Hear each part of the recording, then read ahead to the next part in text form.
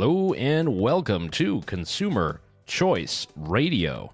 We're broadcasting here on the radio waves across North America and around the world. We're here on the Big Talker 106.7 FM and Saga 960 AM in the Peel region, Ontario, Canada. We're also over there on consumerchoiceradio.com, where you can find all of our past shows and our archives and notes and the interviews that we've done. I'm one half of your host, Yael Ossowski, phoning it in today from Vienna, Austria, and I'm joined, as always, by David Clement, who is in Toronto. And David is sitting on his couch. He's got a new setup, and I think he's ready to dissect the news, aren't you, David? Yeah, I am, and there's the ongoing concerns of the Delta variant and calls for vaccine passports here and limitations on travel and all of that stuff that is very reminiscent of pretty much what all of 2020 was. And then there's some big news out of New York. So lots to talk about. I'm sure there's other things you got on your mind too, but lots to chat about for this week's show. So before we do New York, and I do want to get to that, David, I think it's time for a celebration.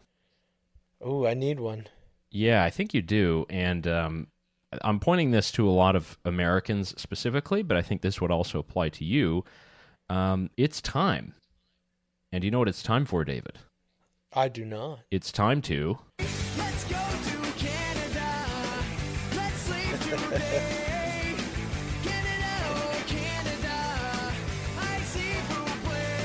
So the news just dropped, or I guess it was earlier this week.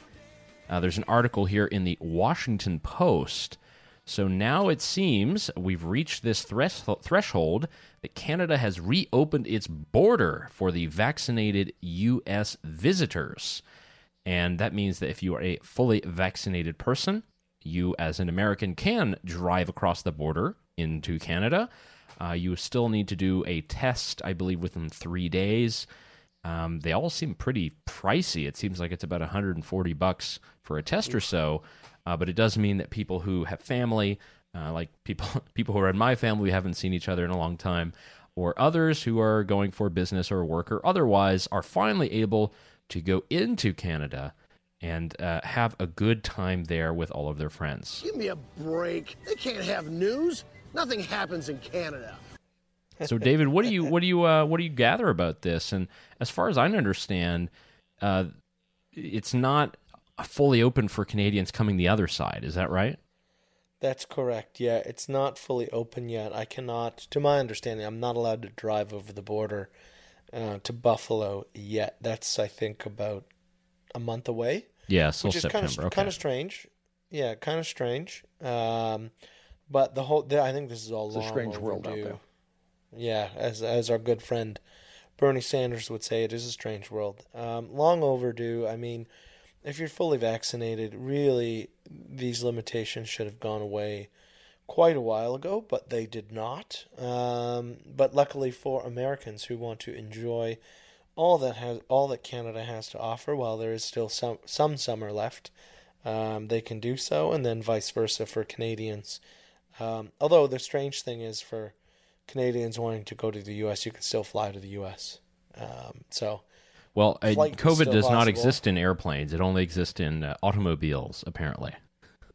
Well, I mean, yeah, it's weird because if anything, you would think that the order would be inverse, where the border would be open to people traveling by car rather than people traveling by air in a box through the sky. But so it was. But yeah, I mean, it's good. This is incredibly important for actually not far from where we broadcast in Canada, because just about 45-50 minutes down the road is the Niagara region, obviously home to Niagara Falls, and everything that Niagara Falls has to offer in the wine region there, which is very, very popular, not just for Canadians, but also for a lot of Americans. And so it'll be nice to see them get their usual uptick in U.S. business, because I know that they rely on it quite a bit. So, yeah, long overdue, but at least it's happened now, and now the U.S. just has to get its act in order and return the favor so we can get back to enjoying. Get each back other's to countries Vegas. again. Yeah. Actually, I know my uncle is waiting on the news so he can get back to the gambling table. That's important for him. Just one Blackjack quote. table with his name on it. Yeah, I think he does the slots. Okay. One quote from the article, this is from the Washington Post, and I thought this sums up basically everything, and all the policy is kind of all over the place. None of it makes sense. Airplanes versus cars. You can fly in from Mexico. You know, a lot of people are doing that to go to the U.S. And here's a quote. I just love it. This is from Lisa Doherty, who's being interviewed. She says, quote, "At this point, we'll just do whatever we have to do," Lisa Doherty said, before heading in for a nasal swab. Hey, we'll just do what we got to do. And I'm excited about this. I think this is very good news. It does mean that, and I don't know if the flights from Europe are fully restored, but I would like to perhaps get some travel planned here in the next couple of months, David. Maybe we can do the show live in the Saga studio, That which would be kind of fun. Cool, eh? Yeah, that'd be kind of fun. I mean, it'd be nice if we went on a little bit of a tour post-COVID, whenever that is. Yeah, Maybe actually, did, a tour would be nice. I think there'd be plenty to see, plenty of breweries to hit up, and vineyards and all the like. Related to this, David, I do have a broadcast announcement for our program, Consumer Choice Radio. Our program will now be available also on the Liberty Radio Network. That is LRN.FM. That's a creation of the guys over there at Free Talk Live, another syndicated radio show with many more stations than us, but they have a great network.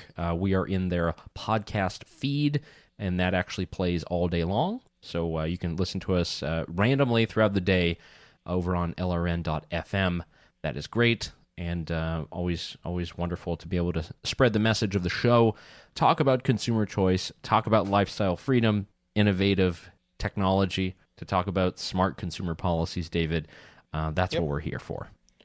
Yeah. It's good news, and hopefully soon we have some other announcements in regards to possible syndication.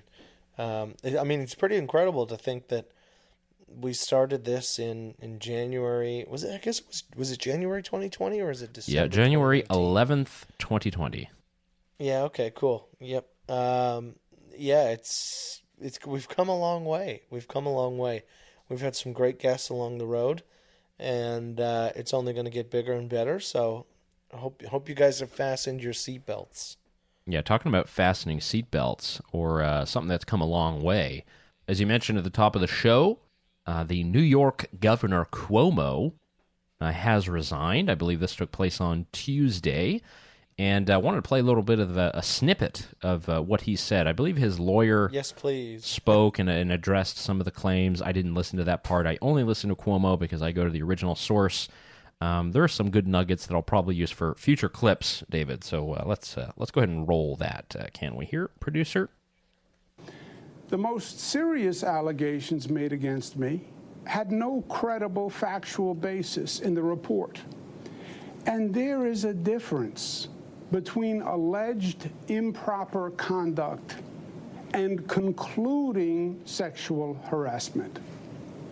Now, don't get me wrong. This is not to say that there are not 11 women who I truly offended. There are. And for that, I deeply, deeply apologize. I thought a hug and putting my arm around a staff person while taking a picture was friendly, but she found it to be too forward. I kissed a woman on the cheek at a wedding, and I thought I was being nice, but she felt that it was too aggressive. I have slipped and called people honey, sweetheart, and darling. I meant it to be endearing, but women found it dated and offensive. I said on national TV to a doctor wearing PPE and giving me a COVID nasal swab, "You make that gown look good." I was joking. The nasal swab comes back. Wow. Yeah, it's a very strange thing, and I think I don't mean to play partisan politics here, but we can assume if this is a man from the other party over there that does not start with a D and did this kind of mansplaining routine, Forgive my use of the Oh. term. I He think he'd would've be got raked. torched for it. Yeah, he'd be raked over the coals. Oh yeah, yeah. I mean, it's there had to be some accountability there, and it's so weird when he's like, "Oh, okay, there's going to be a report, and I fully support them creating the report," and then the report comes back, and it's like, "Oh yeah, he did do the more egregious things beyond what he like." Not, I mean, the examples that he just mentioned, when he frames it that way.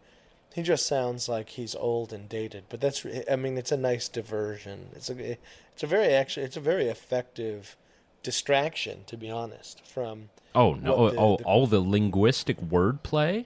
Like I can't play the Oh, whole yeah. thing, but I is he a lawyer by background? Is that his? I actually don't know. I don't I'd know if assume. he was a lawyer by background, but yeah, you're right. It is a very purposeful use of certain words. So the one thing, so this is actually called neuro-linguistic programming. It's this thing that you do with language where you can deny certain things, but only in a certain context. So we say, I absolutely deny the things that are written in the report. Not like I deny the things outright. It's like I deny the things that were written in the report. It's like this Yes. type of wordplay. I mean, lawyers are especially good at this. But he played those gymnastics fairly well up there. Yeah, oh, he sure did. He sure did. And I mean, it'll be interesting to see what he attempts to do next. To be honest, I really hope that we don't have a Jeffrey Toobin scenario where he kind of sneaks away and then comes back full bore as if nothing ever happened. Full and for those- full bore, full bared. Yeah. Yeah, yeah. You never know. Elliot Spitzer did come back on when he resigned from the governorship. He was, I think, a CNN contributor. Geez, maybe he'll just come on as a CNN contributor. I think that's everyone's fate. I mean, yeah, they kind of have a track record of hiring these people, which is not a great look. Yeah. One but thing yeah, I'd I love mean- to cover, David, by the way, we never really have time, but Glenn Greenwald does a lot of detailing of the various CNN contributors and just Yes. how many of them are spooks and like FBI and CIA and just always giving out all types of strange, conflicting information. There's definitely something to be studied there. Yeah, yeah. I have followed a lot of Glenn's work. He seems to just be in the firestorm of Twitter all day. Actually, I don't on Cuomo resigning. The funniest thing I saw on Twitter was the Associated Press tweeted that Governor Cuomo had resigned, and then somebody responded being like, "What's your source?" And then someone had to be like, "It's the Associated Press. They are the source. You goof!" Like. You He's like, done well, where goofed. did you? And then he responded again. He's like, well, where did you see it? He's like, it was on TV. He's like, well, it wasn't on my TV.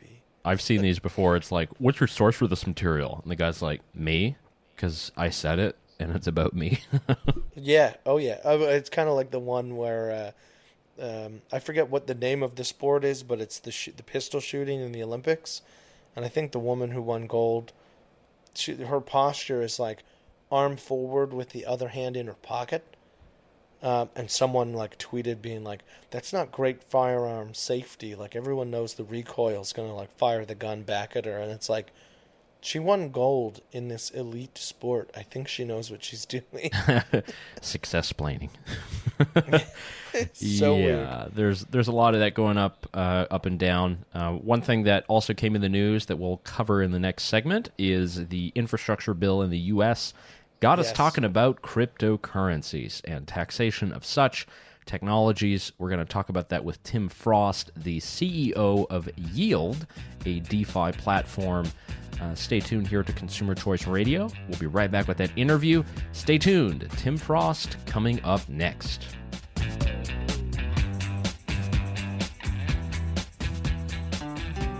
And welcome back to Consumer Choice Radio, broadcasting here on the Big Talker, 106.7 FM and Saga 960 AM. For our next interview, we wanted to get a little bit of an insight as to what this entire DeFi banking crypto space is all about. And with us to discuss it, we have Mr. Tim Frost. He is CEO of the Yield app. Tim, thanks so much for coming on the program. Oh, thanks guys for having me today. Excited to be here. So we don't want to overcomplicate things. It's the crypto space is a thing that is people have been working on this for years. So there are many layers of complexity. If you could break it down, what is DeFi banking, and what do products and services like the Yield app provide to consumers and customers who sign up for these services? Yeah, absolutely. I'm glad to kind of describe what we are up to at Yield App. So, I guess a little over a year ago, I got heavily involved in the DeFi space as just kind of interest. I'm kind of observing. I'm more of a kind of a observer of all new technology. Blockchain enthusiast overall, and we'd really seen an emergence of decentralized finance, also known as DeFi. And what it really brought about was so much more happening. That's more traditional financial instruments now happening and governed through smart contracts on the blockchain. So borrowing and lending, and with kind of the emergence of something called AMMs, or decentralized exchanges. What this has allowed is people can now, without any centralized middleman, kind of enter this new this open financial network that they could be able to trade digital assets. Oftentimes it's Bitcoin, Ether, stable coins, typically represented by US dollar, and other assets, and can be able to lend against their crypto as well. And it's all kind of governed by a smart contract. So really some exciting innovation coming out, and that's kind of really been powered through the Ethereum smart contract network. And so with the emergence of all this, while essentially what's kind of opened up is high yielding opportunities. But what we kind of saw at the Yield app is why we were quite excited for everything that was coming.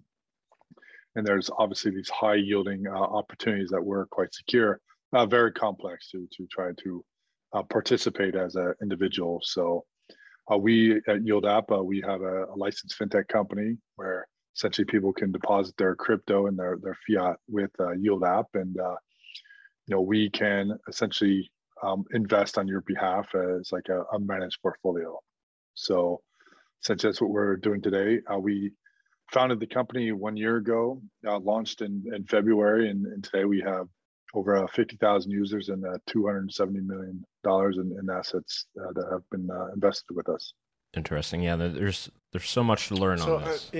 You mentioned that you witnessed an increase in kind of consumer interest in DeFi, and I'm curious as to what your take is. Obviously, beyond kind of high yield opportunities, but what else do you think has been driving that interest?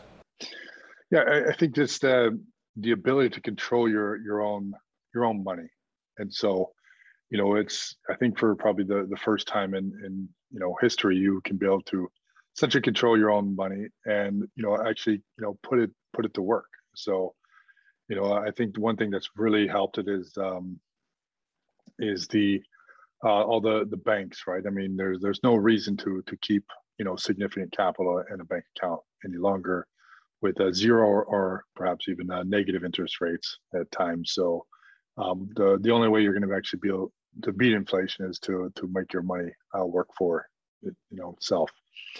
And so by just simply locking your capital in smart contracts and different protocols that many and myself would consider very secure and safe, that you could be able to earn passive yields that are generated on a constant basis. And I actually went ahead and signed up for the app myself and was able to put it together. And there are a number of them that I'm signed up to. I'm fairly platform neutral. And I thought it was interesting, the different licenses that you mentioned. And, what was that process like, getting some of the licensing for this? I do see we have our favorite country of Estonia on your site. So what are the kind of processes like for registering a fintech company in the 21st century? And with that in mind, are there ways that you think that we could improve this so we could have more services like yours throughout the world? Yeah, absolutely. It is no kind of easy feat. Part of our founding team, general partner Jason Corbett, a very experienced lawyer in the fintech space, as well as my partner Justin Wright. He's ran several regulated funds and fintech companies. So I think that the first process is obviously just understanding your business, your unique, your unique challenges that you have as a business, and a lot of it is about analyzing the competition as well. So there is no perfect, I guess, fit for how you're going to essentially regulate your company, because as lawmakers continue to work with us as kind of fintech companies, and they want to embrace emerging technology, it's very challenging to find something that fits right in the box, because, well, in frank reality, it just doesn't quite exist. So you have to be using multiple jurisdictions and multiple licenses, and be able to essentially create an environment and work hand in hand with the local regulators that will allow you to operate and will embrace this emerging technology. And I mean, Yael and I talk about this all the time with different industries that are kind of ripe for disruption, and a disruptor comes along and inserts itself. I mean, I think back to like the inception of Uber challenging the taxi market, or Airbnb challenging the hotel market. Often it's those guys were met with great pushback, in our view, a lot of the time out of ignorance. But I'm curious to see if companies like Yield and the others who operate in the space have kind of felt that similar pushback, or have legislators maybe come a long way in terms of embracing some of that disruption and competition? Yeah, I think you're finding a mix, kind of a mixed bag there. And so, innovation of always, right? It's going to, I guess, bring fear into different parties. So, in the case of Uber, I think the ones that were really pushing back were probably the local establishments, right? Because it was a threat to the way that they're actually doing their business. And so you will see pushback in this space. We have, and so like right now, and I think there are battles taking place all over the world, and publicly and in public forums, as well as obviously privately, behind the scenes. So myself for one, I would actually say that I feel that regulators across the world have embraced blockchain technology and digital currencies more than I actually anticipated that they probably would have a handful of years ago. So I personally think that they are trying to embrace this. Naturally, everyone has their own agenda, and some people are frightened for what is happening, for when they have their kind of reasoning. But I would say, if you would have probably looked back in like 2013, when probably Bitcoin really first came onto the scene and went up to $1,000, I don't think like anyone probably would have envisioned where we're at today. When I was looking at Bitcoin in 2013, I did not even think it would be legalized by now. I thought they would have just abolished it completely. So again, it's not, it's now legal tender in different in different nations. So we have come a long ways, and I think that we should be quite optimistic about the future, and how they are adopting this today. We're speaking with Tim Frost. He's the CEO of Yield.app, a great new DeFi platform. Tim, a question I wanted to ask is, let's say you're an ordinary person listening to this, you haven't gotten too much into this. What are some of the good use cases for DeFi platforms such as yours? Some things like the loans that you mentioned.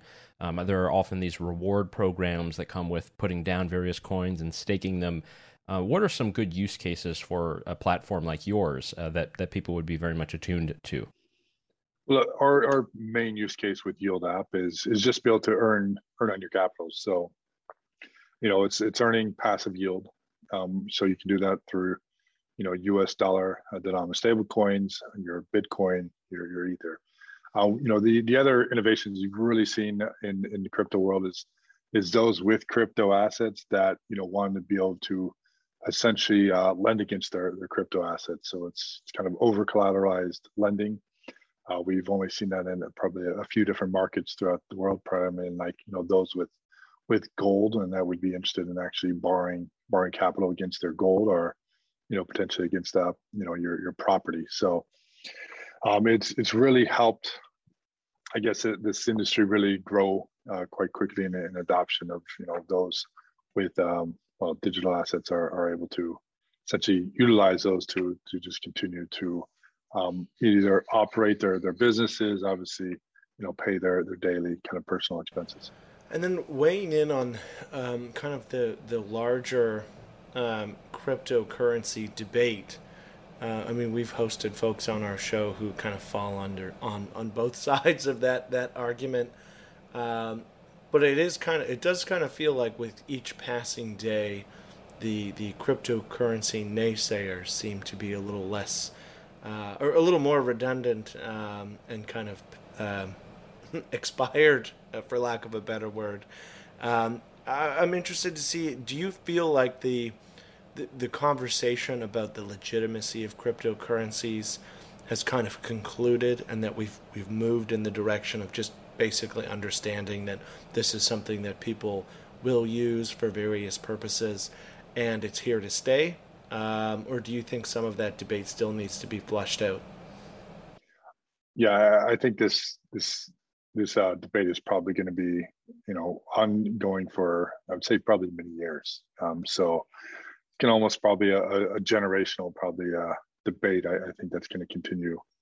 What we're going to continue to be involved with. So not everyone will ultimately kind of accept Bitcoin and Ether and other digital assets as kind of a store of value. That they do have value, and that's actually, I think, quite healthy as well. There are inherent issues with these digital assets, and there's so much innovation happening, though. I think that the likelihood of ultimately creating digital assets that are fair and have fair distribution, and ultimately will help the world in numerous ways. I think it's likely to just continue to gain adoption.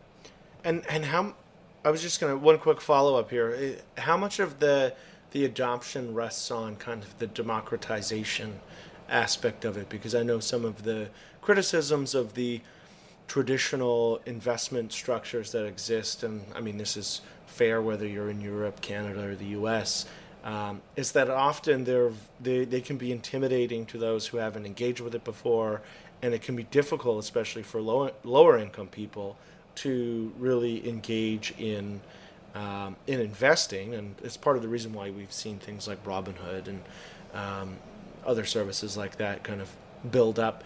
But I'm curious, is there like a democratization aspect here that makes this maybe a little more attractive moving forward into the future? I believe so. I mean, I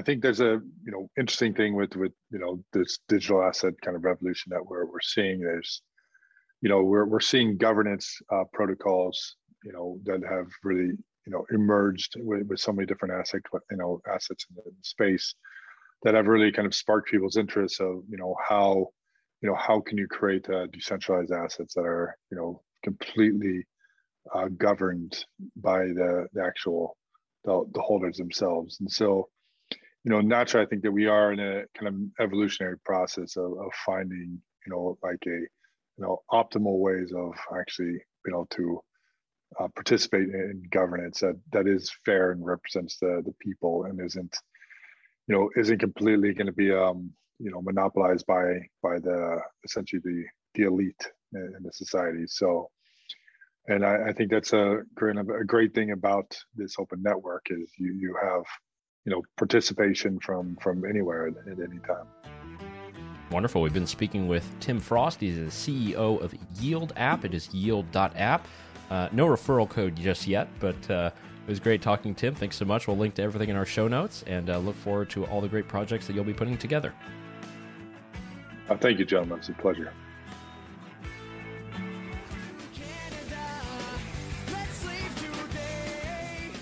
And we're back here on Consumer Choice Radio, broadcasting across North America on Saga 960 AM and the Big Talker 106.7 FM. Also available on the Liberty Radio Network. You just heard our interview before the break with Tim Frost. He's the CEO of Yield, Yield.app, a DeFi platform for those of you who are interested in learning more about cryptocurrencies, about trading, about staking, and about interest accounts. That is an interesting place to go to. There are many other out there that we'll recommend at some point, but great for Tim to come and explain that a little bit. David, I want to go ahead and hit you with another update because I always do these things. And it seems as if we got a brand new hard seltzer on the market. Oh, let's hear it. Now, let's read from the article directly from the Wall Street Journal because this is making every single consumer bone in my body tickle. Mountain Dew is getting a boozy kick. Oh, no. PepsiCo and Boston Beer Company said they plan to partner on an alcoholic version of the Mountain Dew soft drink with the brand Hard Mountain Dew. The coming product is a nod to what the companies see as an evolving taste of drinkers, executives said on Tuesday. Oh, yeah. That sounds awesome. How is it not like Four Loko, though? Well, I guess it depends. I don't know what the rules are in regards to caffeine, because I know that a lot of those, I know that the caffeine levels are different in... It does say in the article, just for clarification, that the beverage will not contain caffeine nor sugar, and it will have an alcohol percentage of 5%. Oh, cool. So it'll be a true hard seltzer, which is actually really awesome, because then it's obviously lower calorie and less sugar for those who are... watching their waistlines. So I love this stuff because it's just new fun product development. And I love when, there's nothing worse than existing markets getting stale. It's like, oh, okay, those are decent, but and I don't know, I kind of find myself almost like wanting something new to spice it up. So that's pretty cool. Unfortunately, I doubt that's going to be available in Canada anytime soon. But you never know. I mean, there's a big footprint for PepsiCo up north. I don't know about the Boston Beer Brewing. I mean, I guess like Samuel Adams and stuff, you have that a little bit. Yeah, just not. I mean, they forego a lot of the Canadian markets just because they're too difficult to deal with. Like, dealing with the LCBO is brutal. And the LCBO is... For American listeners, the LCBO is the government-controlled wholesaler of alcohol, and they own the stores. They get it notoriously wrong every time a new product comes to market. They never believe it's going to sell, and so they undersupply it. So Pink Whitney, which is now the world's most popular flavored vodka, they didn't believe the guys at Barstool Sports that they were going to be able to sell this product en masse, and so for like the first 4 months they didn't have enough. And the same thing actually happened for anyone who is a Bachelor Nation fan. Caitlin Bristow's wine, Spade and Sparrows, had the same problem, where they went to come to Ontario, and whoever the decision maker at the LCBO essentially didn't believe that she was going to have the kind of brand power to sell as many units as she wanted, and then they sold off shelves in a day. Now you can't get it anymore. I don't mean to break a rule here on our show, but did you catch up on the finale there of The Bachelorette? So I do have something to admit. This is actually the first season in all of the seasons of the Bachelor or Bachelorette franchise that I have not watched. Wow. All right. Well, I wanted to give a spoiler alert.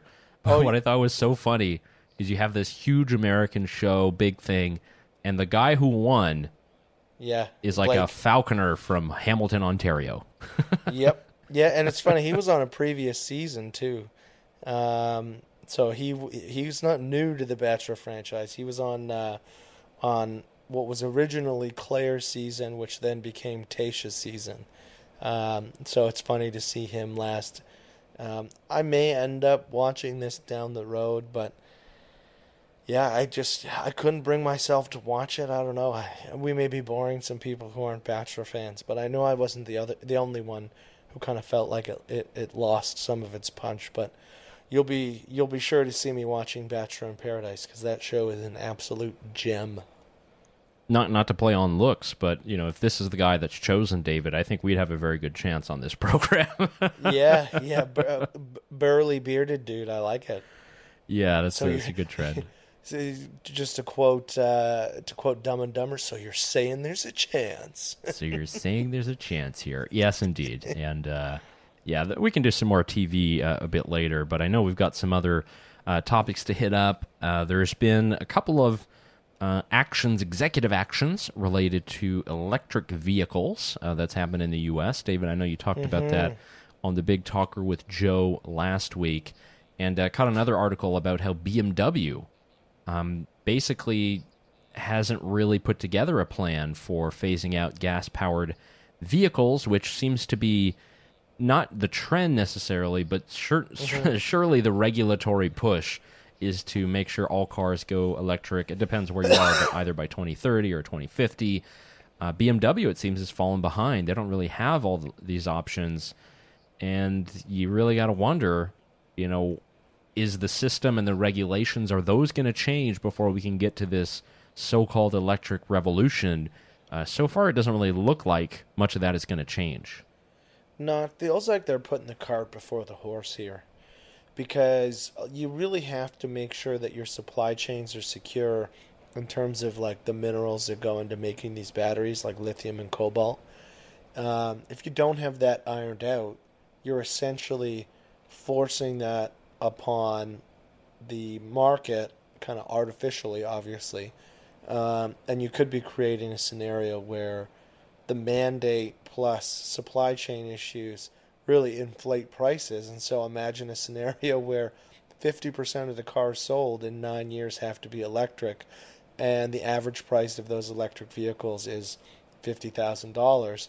I mean, that's a lot of money for a car, and that is really unaffordable for your ordinary Canadian or American. And so I think it would just be best to let the electric vehicle market grow and develop as it would meet consumer demand, rather than try and artificially create that supply with a mandate. So it feels like it's destined to fail, but we'll see what happens here with how things get sorted out. And I guess related to this, we also got the news this week. This is the large annual report that everybody just really looks forward to thumbing through. That is the report from the Intergovernmental Panel on Climate Change. It indicates the various consequences of global warming, discussing heavy rains fueled by warmer air, all types of flooding disasters, all kinds of things that they say will only get worse if we do not bring carbon,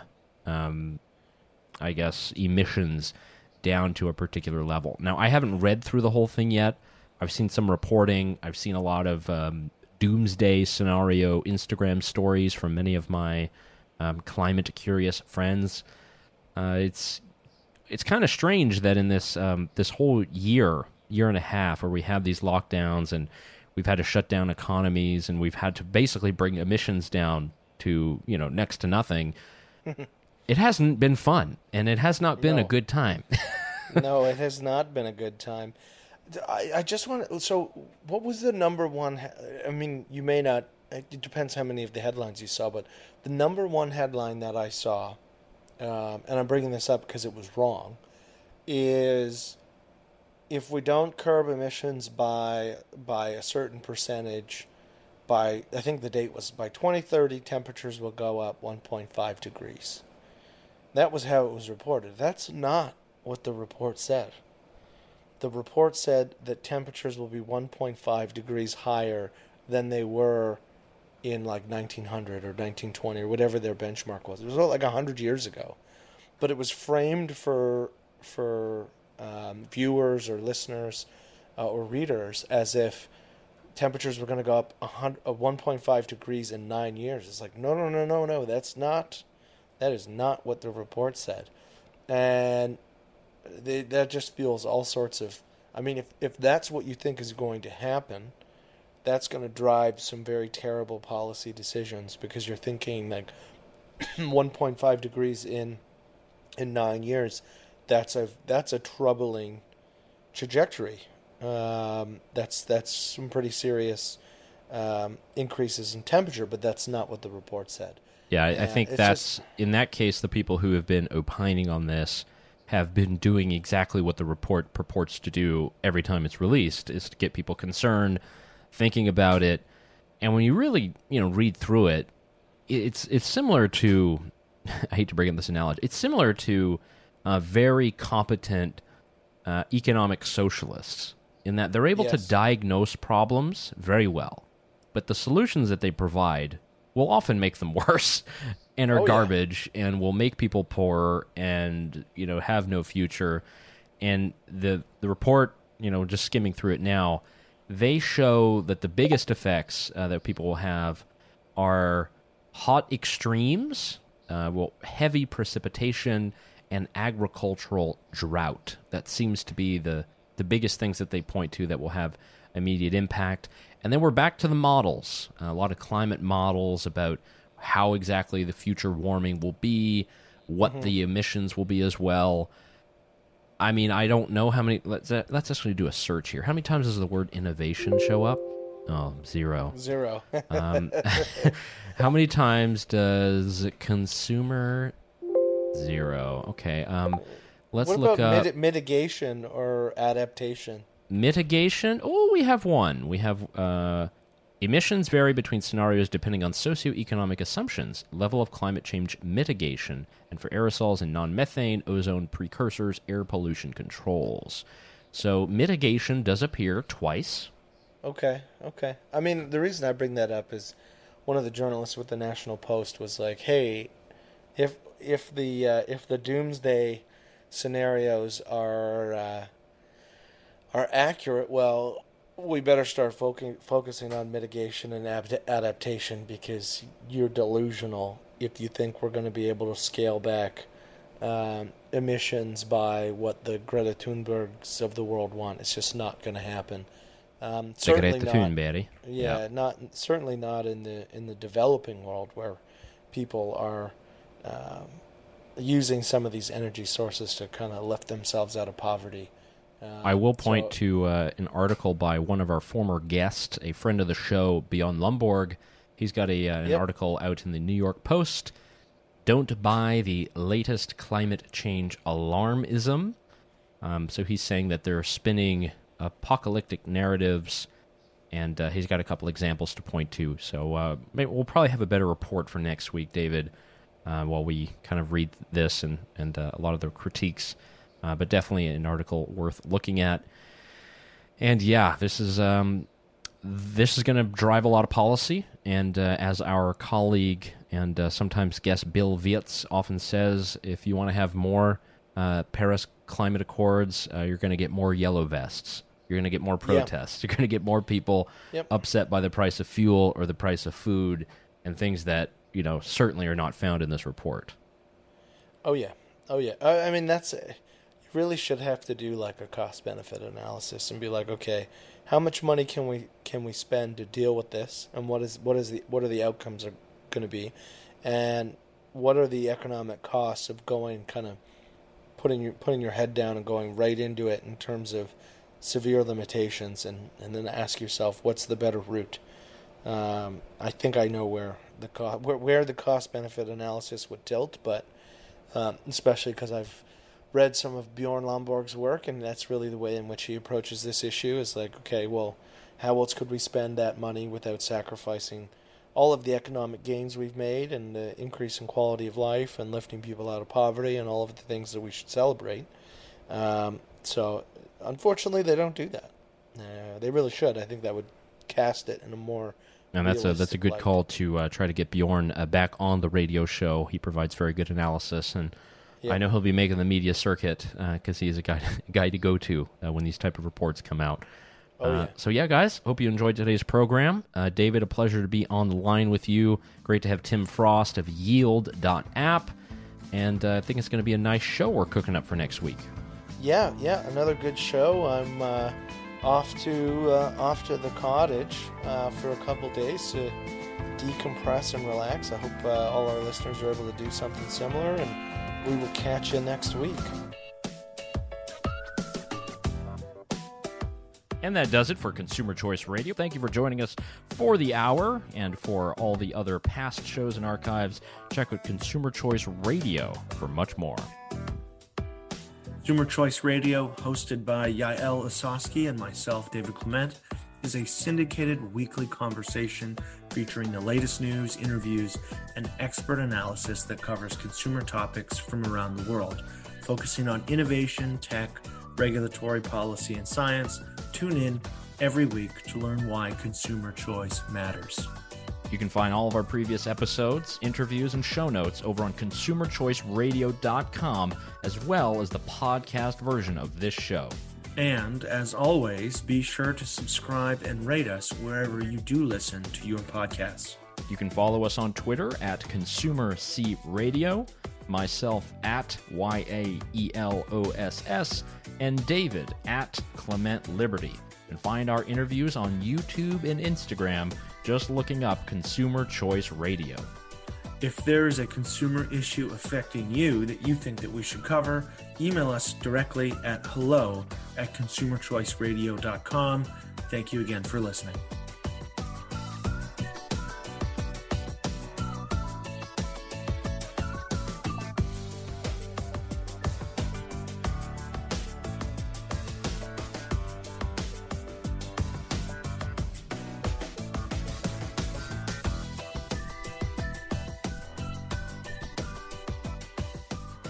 We In have. the name of Jesus, Oh, thank you. standing in the office of the prophet of God, I execute judgment on you, COVID-19. I execute judgment on you, Satan, you destroyer, you killer. You get out. You would break your power. You get off this nation. I demand judgment on you. I demand a vaccination to come immediately. I call you done. I call you doggone. You come down from your place of authority, destroyer. You come down and you crawl on your belly like God commanded you when he put his foot on your head in the Garden of Eden. You will destroy through COVID-19. No more! No more. No more. It is finished. It is over. And the United States of America is healed and well again, saith the mighty Hallelujah.